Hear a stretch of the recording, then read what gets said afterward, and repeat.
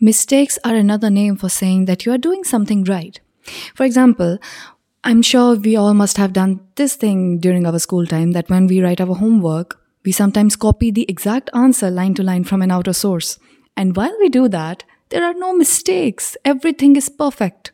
Line to line, word to word, there are no cuttings and no mistakes.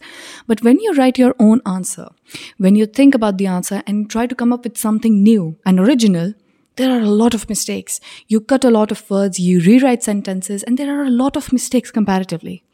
Similarly, in your life, when you just go with whatever the world has been doing till now, your life is going to be perfect. Of course, because you have been following the same rules that have been laid down by the society and which is being followed by the society for such a long period of time.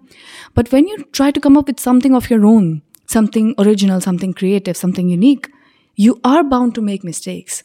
So next time when you make mistakes, don't think them as a stop sign. Think them as a room for improvement because they are providing you with the opportunity to improve in whatever it is you're trying to work at.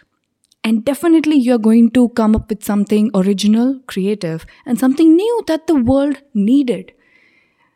Give more time to your original and creative ideas. Work on them.